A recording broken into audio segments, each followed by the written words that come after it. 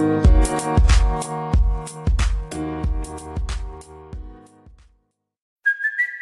it's Kaylee Cuoco for Priceline. Ready to go to your happy place for a happy price? Well, why didn't you say so? Just download the Priceline app right now and save up to 60% on hotels. So whether it's Cousin Kevin's Kazoo Concert in Kansas City, go Kevin, or Becky's Bachelorette Bash in Bermuda, you never have to miss a trip ever again. So download the Priceline app today. Your savings are waiting. Go to your happy place for a happy price. Go to your happy price, Priceline. Hey everybody, my name is Alex and you're listening to LunchBox Radio Sunday Edition. Thanks to everybody who's been listening to all the episodes. I am odd in that I have gotten an increase in listenership over the lockdown instead of a decrease, which most people have experienced because I guess people aren't into just sitting in their houses listening to the podcast, except for you guys, and thank you for that. So I want to talk about something very inside baseball today, and that is something that you may have heard of floating around the internet as an anime fan, but gets relearned constantly because, believe it or not, the average age of most anime fans, especially in America, is about 2 years. And so if you get into anime, say, in middle school, you might be done with it by high school. Now, that may differ. That's like a generalization. And often anime fans are super young. And the reason why I want to talk about what I want to talk about is because it's from the period of time when I first got into anime, and I have been bouncing around in the anime internet for decades at this point. So I wanted to share some personal stories and some other stuff about what I've come to know as the anime crash of the late 2000s. Although lots of people probably know it by the name of the anime bubble burst. Just for a couple seconds here, let's talk about some economic bullshit. And it has a purpose, I promise. Basically, when somebody says a bubble, like you probably heard of the .com bubble or the housing bubble is the big one people like lord over you. It means that an entire section of a consumer good of some kind is in is in a period of inflated importance. So what that means is that a whole bunch of money is going every which way inside of this, what people call vertical in advertising. And it's just a big old fucking party, for lack of a better term. If you want a great explanation of what a bubble is, probably go watch a movie called The Big Short. It's about the collapse of the housing market in the mid-2000s in America. And it's about the people who saw that coming and shorted the housing market and became uber rich off of people's misfortune. Not because they necessarily wanted to be right, but because they were smart enough to be right. But that's basically what a bubble is.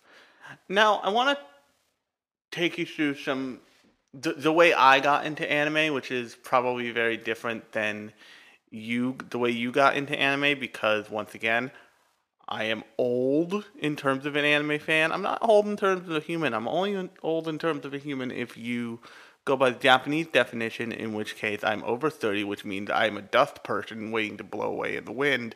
The way I got into anime was I saw it on late night television in the very early 2000s, very late 90s, somewhere around there. My first encounter with something that I recognized as anime was actually Princess Mononoke, and then from there I sought out other things that included Rurouni Kenshin, things that included Pilot Candidate, which is not a great show, but has a nostalgia factor for me, so my brain is poisoned when it comes to it. Notably, Pilot Candidate never actually finished. It just never got the funding for the rest of it. So that's a weird thing. But something that happened to me when I was in high school was I got a taste of a dying art form of fandom, which is tape trading. Basically, what I mean is, if I had a VHS tape that somebody wanted to watch, I would trade it to them for a VHS tape I wanted to watch. This happened not only with tape, but with manga. And after a certain point in time, I was no longer trading directly with somebody. I was trading manga volumes, not with my friend, but with her older sister, who I would later meet in high school. So her older sister was always a grade above me. I would borrow, I think, the thing I was reading was Love Hina, which harem trash poured in my eyeballs. I didn't care. I almost got in big trouble for reading it in the middle of the school day, like under my desk, and my teachers would be like, this is definitely fucking porn. You should not do this, and if you do this again, we're putting you in detention. I'm like, okay. So I was trading volumes back and forth, and when I first started getting into anime was still relatively odd. It was still bizarre. Over time, it exploded. And exploded for a bunch of different reasons, and I'm going to get into how it exploded, why it got so big, and why it just dropped off the face of the earth by, say, definitely by the late 2000s, it was a total shit show in terms of the industry for a bunch of different reasons. But one of the reasons why it got so big was because there was a push from the Tourism Board of Japan, basically, called Cool Japan. And Cool Japan pushed basically any Japanese pop culture thing to get it in front of everybody they could as a attempt for tourism. Because if you don't know much about Japan's economic history, the 90s were not great for them. And the reason for that is a bunch of things, but primarily it was because in the 80s they inflated their own currency, which means that they tried to make the yen worth more than it was actually worth, and they did it through the pricing of very expensive import electronics. And that all fell apart, and it fucked up Japan's economy. Surprise, surprise. Cool Japan was about promoting Japanese pop culture, which meant anime, Japanese rock music, Japanese street fashion. Think something like that book Fruits, which was something I owned when I went to pre-college classes in FIT for fashion design. It was a general idea of let's pitch Japanese pop culture is cool. And anime, of course, came across with that. That's how you have, the Shinzo Abe is super into Rosin Maiden, I think, was something that came out of that. Which is a weird fact. But Cool Japan was definitely, a government-funded, look at this cool pop culture shit. And anime got stuck in with that. So at this point, I want to talk about what I'm going to call licensed packaging, or licensed packages. And what that means, and this was really, in at least my opinion, where the industry started to fuck up. And what I mean by that is, it started to push against demand with more supply than was needed. And what I mean by licensed packages is, let's say you're Geneon, which, if you've never heard of Geneon, they're a now defunct, however very fairly successful for a time anime licensor. They are the people who originally licensed Paradise Kiss, which is why when I did my episode on Paradise Kiss, I said, I'm not sure you can actually find this, because I was watching my original Paradise Kiss full set that had the Geneon logo on it. So let's say you want Paradise Kiss, and they're like, okay, we will sell you the rights to publish Paradise Kiss. but you have to take the rights for Key Metal Idol, let's say, which is a very odd old show from the like late 80s, early 90s. You have to take the rights to Key Metal Idol as well. Let's say both of those shows were owned by the same original company in Japan. So what's the company to do? They want, the thing they know is that they want Paradise Kiss, but they also have to take this weird ass, very lowly sing Key Metal Idol. So the thing about anime in the early 2000s, late 90s was there was a big enough demand where companies could say, okay, I guess we'll take Key Metal Idol so we can get Paradise Kiss.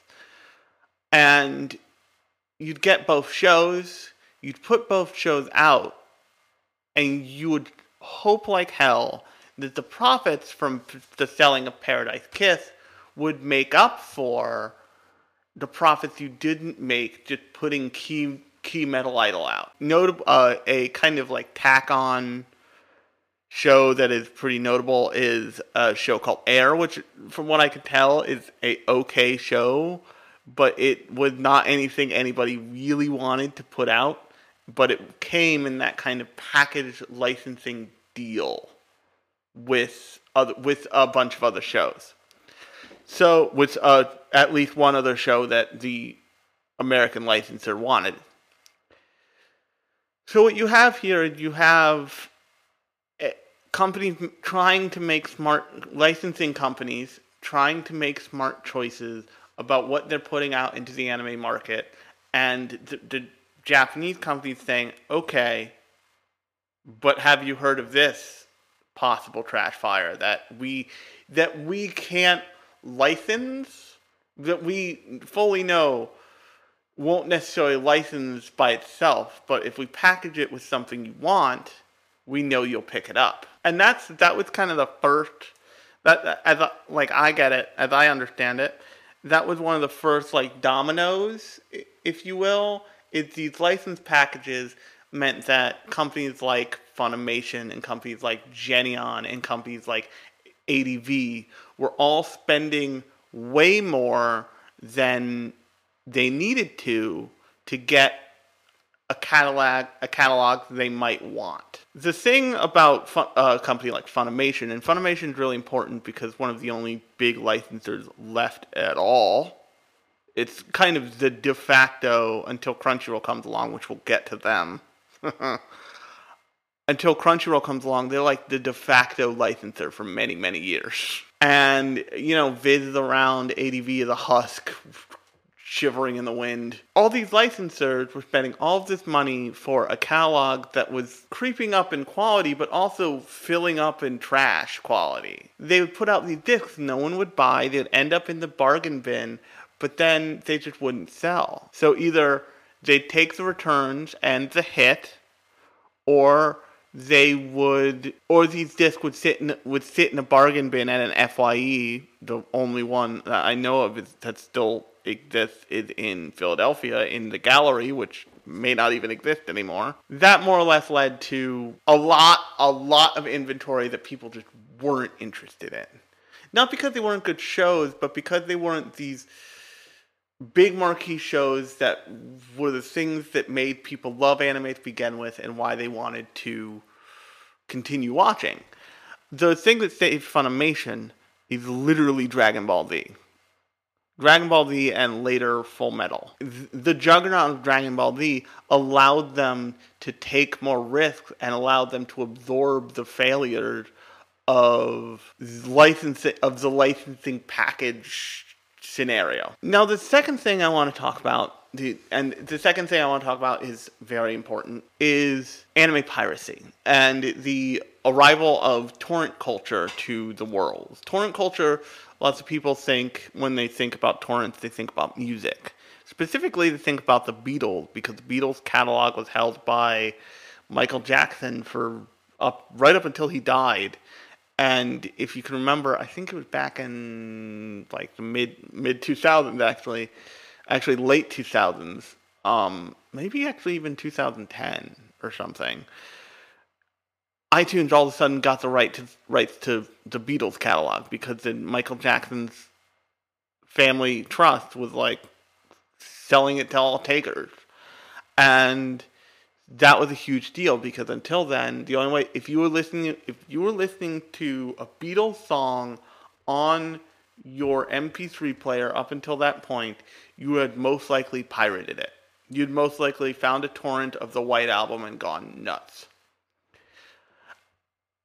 Now, that didn't just happen to music, though. It also happened to television and, in specific, in this case, anime. So, back in the late 2000s, the range of shows getting licensed for release on DVD or Laserdisc, at this point we're past VHS, thank God. Although I still had a healthy collection of VHSs because the video rental place was selling them for 10 for 10, and I got huge amounts of Ranma and huge amounts of insane weird shit for literally nothing.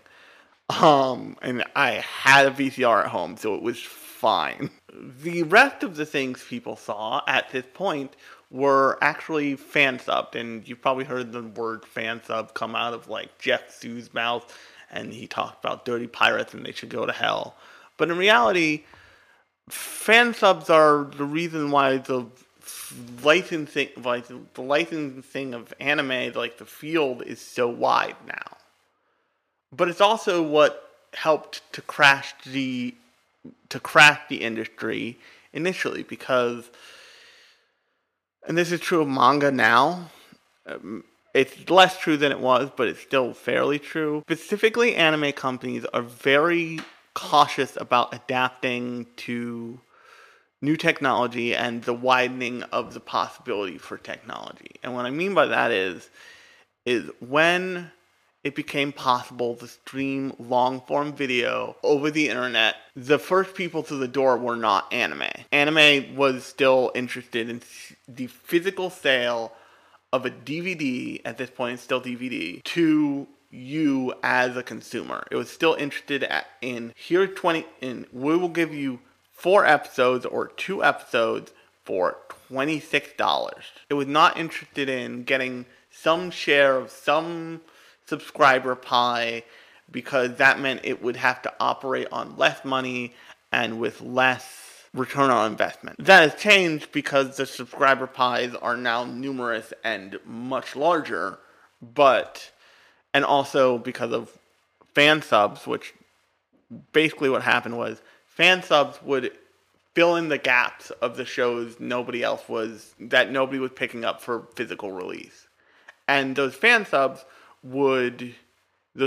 groups would take serious pride, and there'd be like big intergroup beefs. One of the ones that still exists, Horrible Subs, was one of the fan subs groups that did this. And back in the day, they would literally translate episode by episode, try to get it out on a fixed schedule, so you would know every Thursday night I can go and get the new episode of, Rio Rainbow Gate or some bullshit. I can't believe I just pulled Rio Rainbow Gate, the like titty gambling bullshit anime, out of my skull. What's wrong with me? Those groups would do this all over torrents, and torrent is basically, it's a collective file sharing, downloading network. So you copy a file literally bit by bit over the internet in small chunks from everybody else doing it until you have a full functioning file. When I tell you back in the day that you could get the whole of a 51 episode show, aka a Rekka 7, over the internet if you left your computer running a BitTorrent program for, I think it was like a day on decent internet, you could get a whole show for essentially free, not actually free, but essentially free. which meant that you negated the sale of an entire box set of Eureka 7. You negated either $150 or 20 or like $26 times however many discs you could fit 51 episodes on, and that would take that whole series out of play for one consumer. That happened enough times, and it devalued the idea of going out and buying not just anime, but in this case, anime. Now, here's what I want to talk about Crunchyroll. Because everybody knows Crunchyroll by now. Everybody knows that Crunchyroll is like the place for anime kind of thing. Although there are a couple different services at this point. But the thing about Crunchyroll is that they didn't start as a legal streaming site. They started as as a way to wrangle all of the fan subgroups and put all of their stuff into one thing, into one place, and make it an organized, the chaos organized. Because before Crunchyroll, you'd have to go to one of hundreds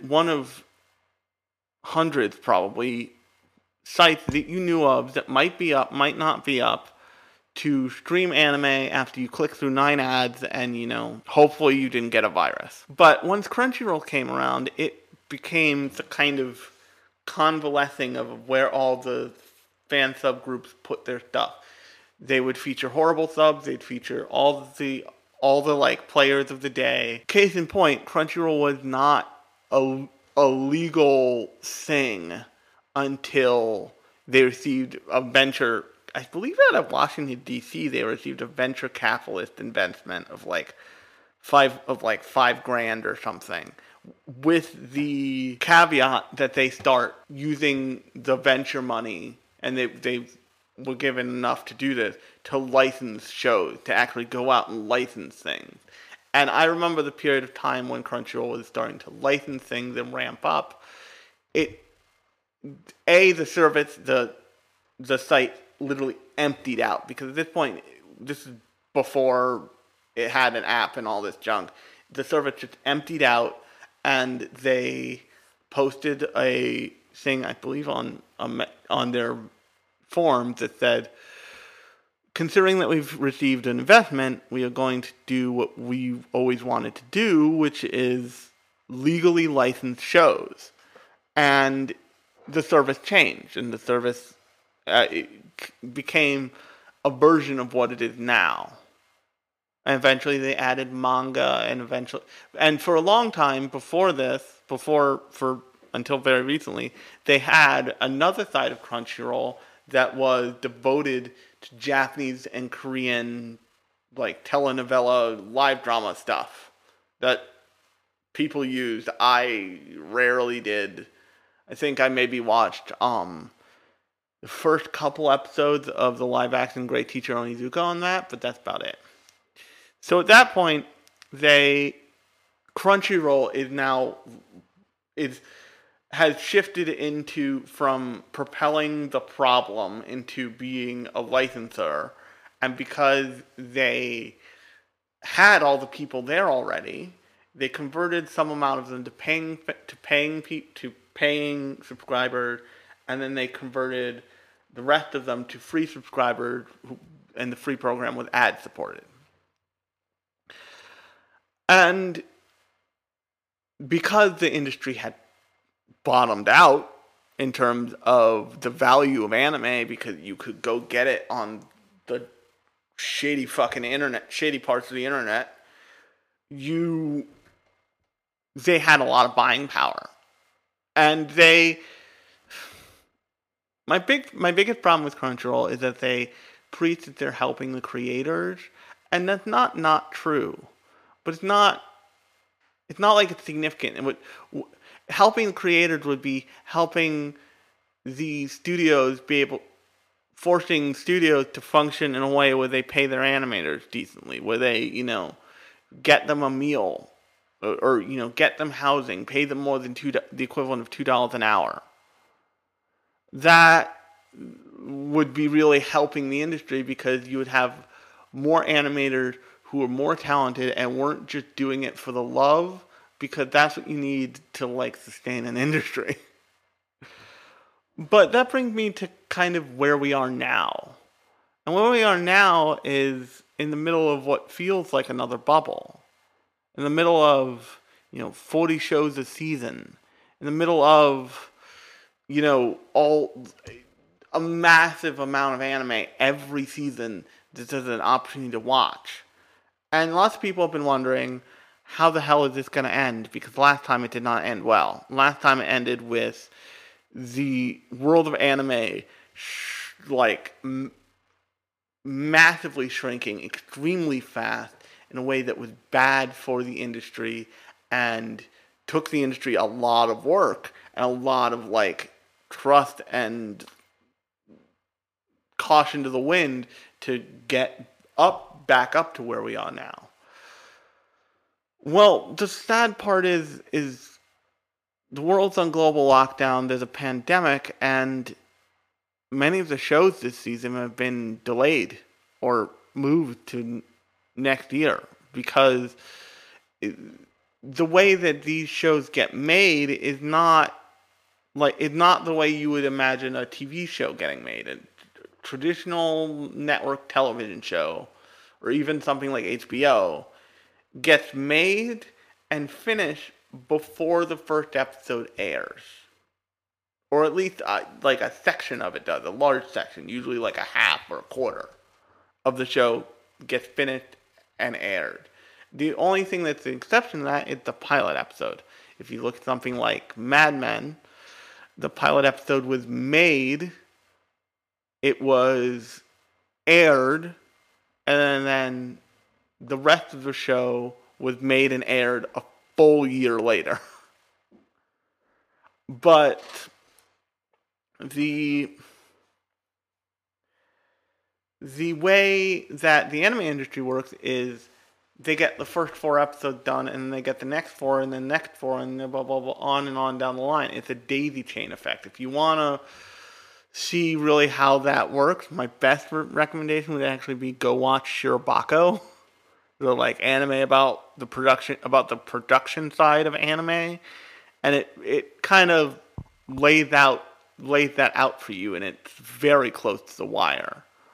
What that translates to is, if a big shift in the way the industry has to work happens, like everybody has to work from home because of COVID-19, it causes a delay in the chain, and that's a domino that knocks down the one behind it and the one behind that, and on down the line.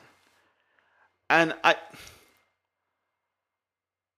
don't think the anime industry is going to go away because everybody has to work from home for a while. But I think that it will change, and it will calm the pace down, so we may not get as 40 shows a season. We may only get 20 or 15, but that will still be enough. Or even if it's we may only get 30 or 25. That will be enough, because if you're thinking I'm watching all the shows that came out this season, you're crazy. I'm not Slate, high Slate, but it's gotta be in a way that can sustain itself, because the thing is that all of these shows are being produced, and only a few of them will even be remembered or be, deemed as worth your time. And how do you find out about the rest? How do you find out about, the obscure great show? How do you find out about listeners unless your podcast buddies tell you about listeners?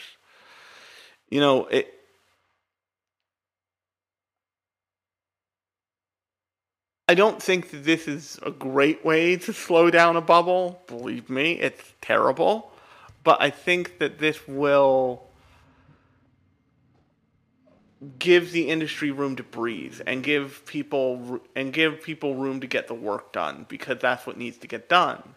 And will it still be really close and on a razor's edge? Absolutely. That's the way the industry is set up to run. But it won't be it won't ramp up to the level that was in the late 2000s, where there's licensing packaging going on for shows that nobody wants to see because of the way streaming licenses work and of the way, the industry had changed. I think we're in a good place, and I think we're in a good place where it won't get that out of control for a while, which is good. So on that weird note, I have been Alex, and you've been listening to LunchBox Radio Sunday Edition. If you like this episode, the normal LunchBox Radio episode goes up every Thursday, and the Sunday Edition obviously goes up on Sunday. But you can also subscribe to this podcast to get both versions in whatever you're using to listen to me right now. And if you like it, and if you still like it a lot, and if you still like it even more, you can give me a 5-star review on iTunes or whatever you're using to listen to me right now. But until next time, I've been Alex, you've been listening to LunchBox Radio, and I will talk to you on Thursday.